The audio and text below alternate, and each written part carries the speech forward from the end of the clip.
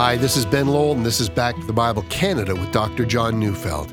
We continue our series today, Living the Truth, with a message titled, The Treatment of Elders. So turn in your Bibles to 1 Timothy chapter 5, verses 17 to 20, as we join Dr. Neufeld now.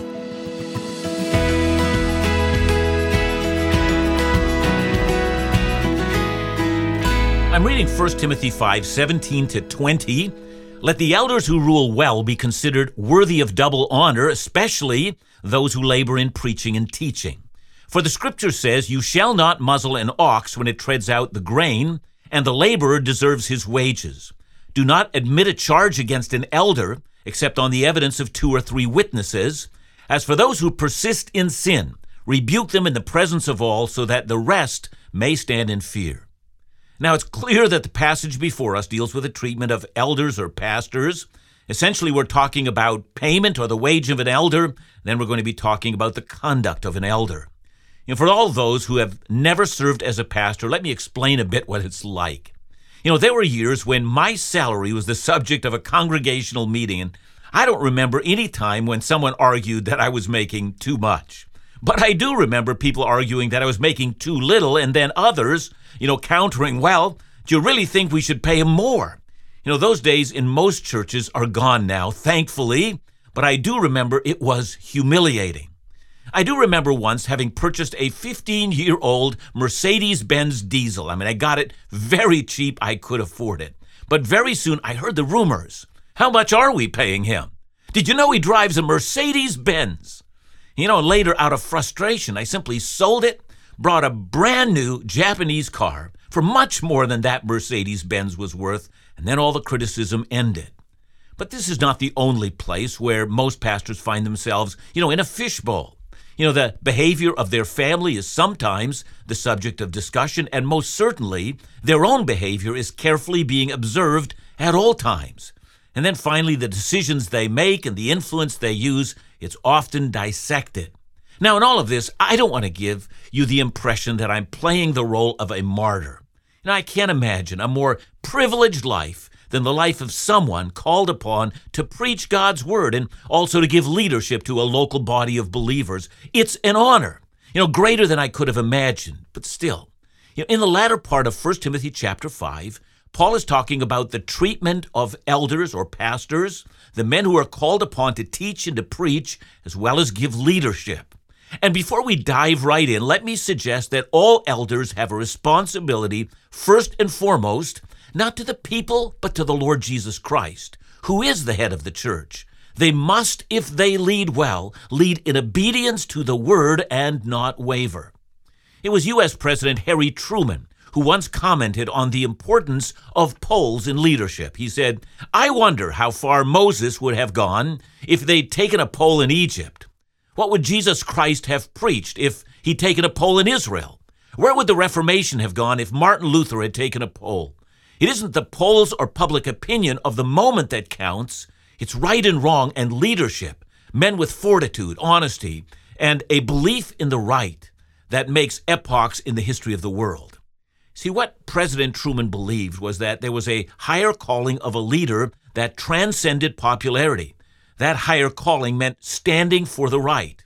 And we live in a day when effective leadership is both longed for and yet much maligned. Think about how schizophrenic we have become. We condemn leaders for refusing to listen to the people, and yet we also condemn them for governing according to the polls. We want leaders to be strong, yet we fear they have too much power. News programs with titles like Keeping 'Em Honest reflect that we really don't believe political leaders at all, or business leaders or civic leaders. We need to keep them honest. And so we have to approach them with mistrust and carefully scrutinize and criticize and fully dissect everything they have to say. And only after an expose will we ever learn the truth. And while we say this, we also listen to a group of postmodern philosophers who confidently tell us, well, there is no such thing as truth. We live, they say, in a post-truth era, and all we can ever talk about is my truth or your truth. Well, if that's true, why are we arguing with the politicians? Well, sadly, this cultural attitude has found its way into the church. I don't have any particular church in mind when I say this, and furthermore, I'm joyful because of the many churches that remain committed to Scriptures and to the truth. I am rather speaking about it in a more generalized sense, and because of this, many churches are both unsure about what they want in leadership, but therefore also unsure about whether they want the kind of leadership that they have. In short, they're not sure what they want. It vacillates. I once had a conversation with a lay leader in a local church who had just fired their pastor. I asked why, and he said, well, no particular reason. We just thought we needed to go in a new direction. Oh my. 1 Timothy is often viewed as the most comprehensive book in the Bible regarding church leadership and church government. We've already discussed elders in chapter 3, where we talked both about the calling to eldership and the qualifications required in order to be an elder. And since some of the elders in Ephesus were unqualified and had taught false doctrines and had brought disunity, these subjects about how to treat leaders were vitally important for that church. Because the church had trouble with elders, it might have had a cynical view that had begun among people regarding the very office of an elder. And so Paul wants to speak about the proper relationship of the church to their elders, or what I call in this study, the treatment or the care that a congregation should provide for their leaders. And so let's begin by examining verse 17. Let the elders who rule well be considered worthy of double honor, especially those who labor in preaching and teaching. And before we deal with the matter of what Paul means by double honor, let's deal with the last part of the verse, shall we? Especially, says Paul, for those elders who labor in preaching and teaching. At first reading of that would seem to indicate that, not all elders are preaching and teaching. And there are some denominations, because of this very verse, who understand that there are two kinds of elders. First, there are elders who govern, and then secondly, there are elders who preach and teach. And so they think of two different boards of elders, those who teach and those who give leadership and provide for administration and so forth. Essentially, the governing elders are what other churches call a church board or a church council or even a board of trustees. Now, I know that here I can very easily get into trouble. Once I step over the line into church polity, I'm sure I'm going to get letters from people who just don't agree. And so I'm not going to be dogmatic on how your local church should be structured. It is important for there to be some form of lay leadership in a local church, a lay leadership that does everything from, dealing with a budget to church discipline. It's essential. But I will give you my best understanding of this text. We do notice that some elders, as Paul says, are especially involved in preaching and teaching. And the Greek word that's translated as especially can also mean chiefly or particularly. That is, Paul acknowledges that there are some elders whose essential task is preaching and teaching. But he's not arguing that the other elders don't preach and teach. And we do know from 1 Timothy 3 verse 2 that every elder is to be able to teach. This was one of the qualifications for an elder. And so I would also assume then that every elder is teaching at some level. I know of churches who have lay elders and require every elder either to lead a Bible study group or a discipleship class for new believers, or they're involved in a catechism or instructing people on the basics of the faith. See, from the biblical perspectives, all elders know the Word of God well enough so that they're constantly in the place of instructing others in the Word of God. Now, when Paul wrote the book of Titus, he gives very similar instructions as to the kind of qualifications all elders or all overseers must have. And so here I'm reading Titus chapter 1, verse 9, similar to 1 Timothy chapter 3, where Paul says, he must hold firm to the trustworthy word as taught, so that he may be able to give instruction in sound doctrine and also to rebuke those who contradict it. And so the idea of a non-teaching elder, well, it's just not found in the Scripture. However, some elders are given the role of being the principal preacher or teacher. And might I add, that was and has been the history of our movement.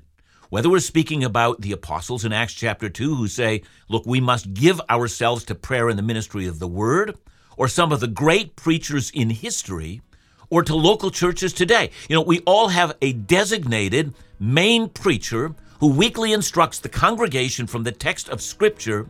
The history of the Christian church is a history of designating someone who's the principal preacher in every local congregation.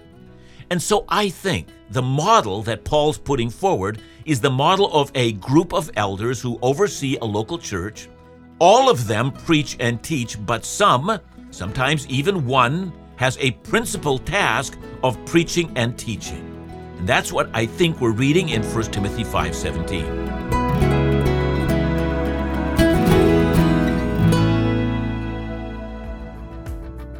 Momentum continues to pick up as friends look to travel with us on our 2022 Israel experience. Join us in this Holy Land adventure from April 24th to May 2nd, 2022, with Bible teacher Dr. John Neufeld, Laugh Again's Phil Calloway, special musical guest Laura Hastings, and the Back to the Bible Canada ministry team. Tour the Holy Land, walk where Jesus, Paul, David walked.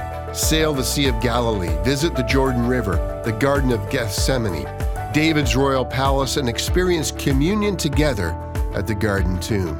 A traveler from our last experience shared, the trip was overwhelmingly wonderful, the trip of a lifetime. The full Israel experience itinerary is available online, and to ensure an intimate vacation experience, numbers are limited, so register soon.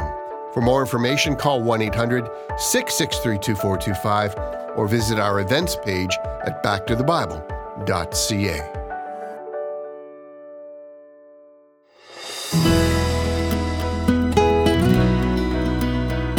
I noticed that 1 Timothy 5:17 begins by asking for a judgment.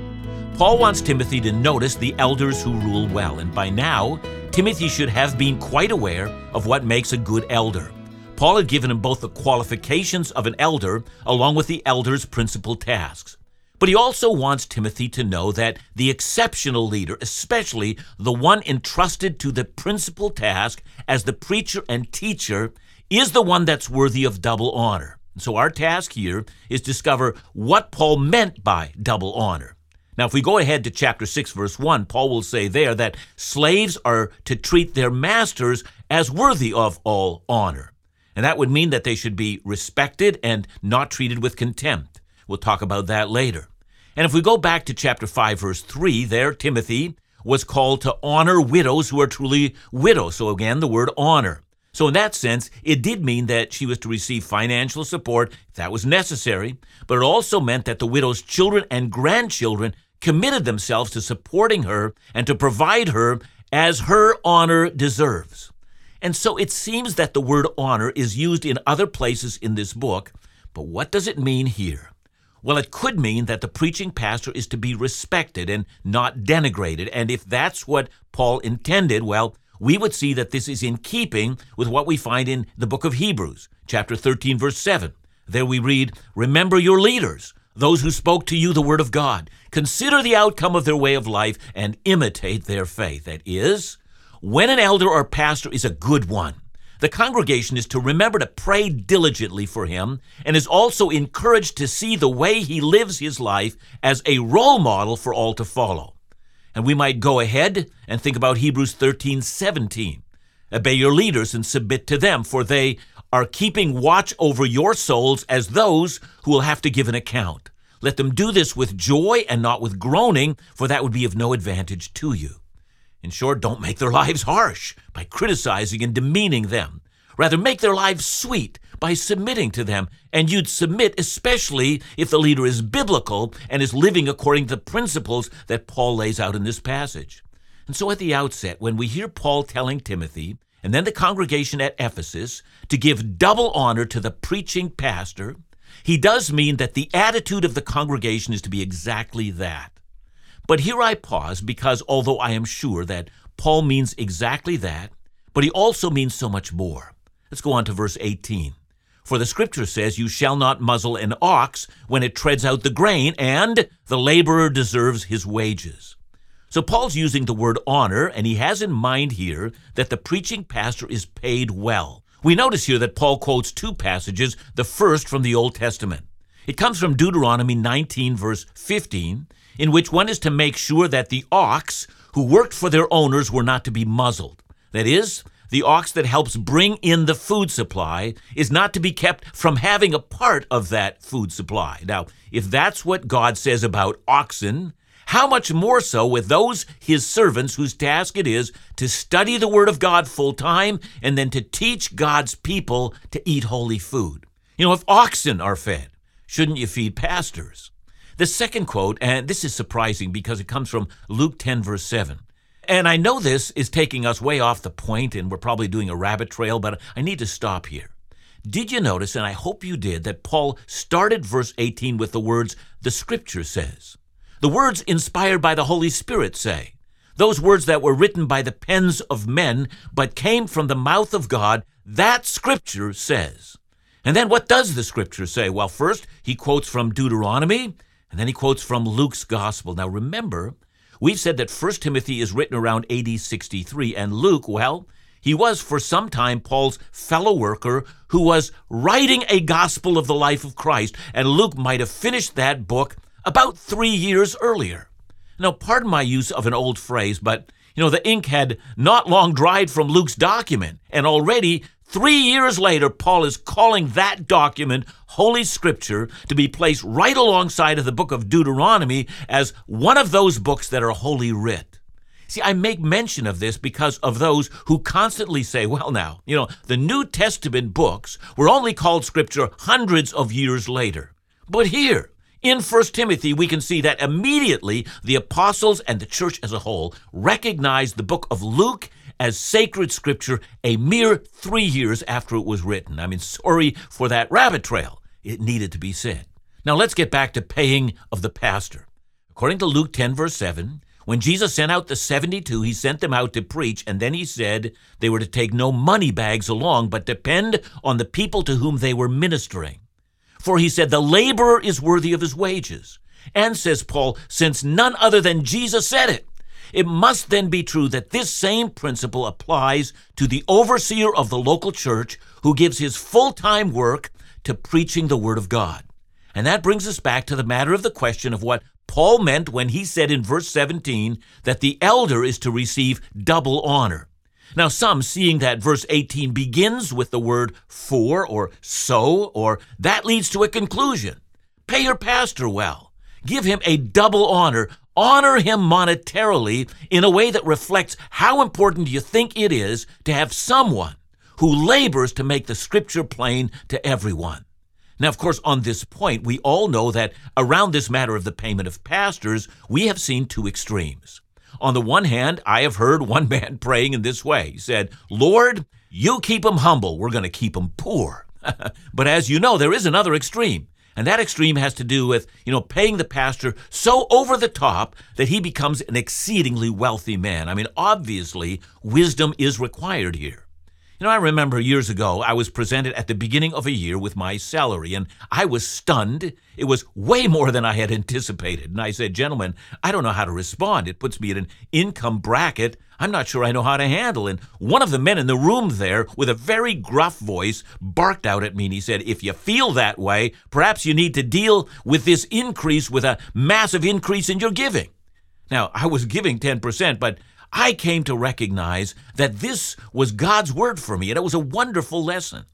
Now, some might feel uncomfortable with this kind of language. After all, if pastors are paid well, won't it lead to abuse? Well, it might. But as we all know, that's not the only temptation of a pastor. Another temptation is sloth. You can work extremely hard in the ministry, or you can be lazy as well. Another danger is sensuality, using the position of a pastor to gain entrance into the lives of people of the opposite sex. And still another danger is the abuse of power. Still another, on the opposite end, is the attempting to be a people pleaser, which does lead to sin. There are many ways that sin can overcome a pastor. And that's where verses 19 and 20 come in, verses that we'll pick up tomorrow. But let's begin with those verses today. Do not admit a charge against an elder, except on the evidence of 2 or 3 witnesses. As for those who persist in sin, rebuke them in the presence of all, so that the rest may stand in fear. So I hope you can see that these verses are put here both to protect the pastor, but not to shield the pastor from the consequences of his sin. And as we know, elders, like everyone else, are fallen human beings. They are not perfect. They are sinners, and they do sin. And more so, in extreme situation, because of their call to lead, elders can also lead people astray. And this is the terrible power that they have. In fact, Paul knew that when he spoke to the elders in Ephesus many years earlier. You might remember Acts 20, 29-30. He said, I know that after my departure, fierce wolves will come in among you, not sparing the flock, and from among your own selves will arise men speaking twisted things to draw away the disciples after them. See, it simply isn't reasonable to have a system of leadership without checks and balances. It's desperately needed. It simply isn't reasonable to call a man to be an elder and then to give him the impression that he's above discipline, for surely he is not. James said that we who teach the word will be judged with greater strictness. It comes with the calling. You see, the pastoral life should cause everyone who serves in pastoral ministry to have both protection from false charges and also a greater calling to abandon the sins that would qualify him from the ministry. And that's what Paul is getting at here. If the congregation is to care for their elders, they're going to want to make sure that they're blessing him sufficiently, but they're also going to make sure that when he does his ministry, he's doing so in holiness and not in sensuality or any other sin.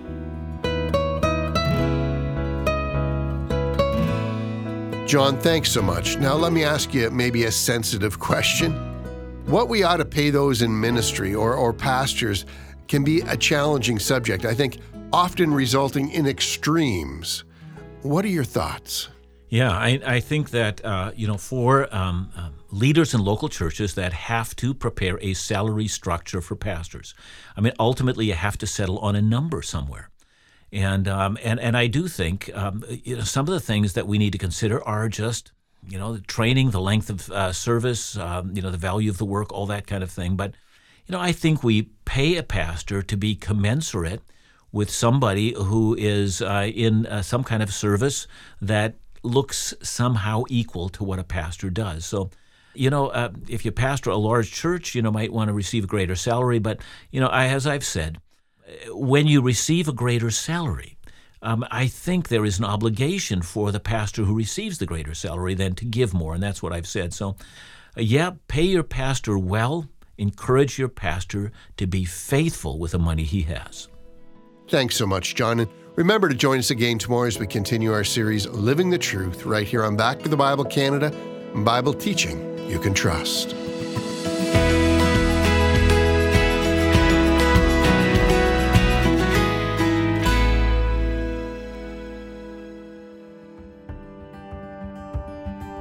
Talk about heaven and hell has been forgotten in the present hour. For this reason, current evangelicalism sounds so very different from the kind of faith we find in the pages of the New Testament. In his preaching, Jesus depicted a roadway leading to either heaven or hell. The broad road leads to destruction. The narrow path leads to life. These are words written by Dr. John Neufeld in his newest book, Heaven and Hell. What could be as important as understanding the truth behind the reality of heaven and hell? Choose to request this new book today as our free gift for the month of November only. Call us now at 1-800-663-2425 or visit us online at backtothebible.ca. And while you're there, consider offering a financial gift to support Bible teaching you can trust in important Bible teaching resources like Heaven and Hell.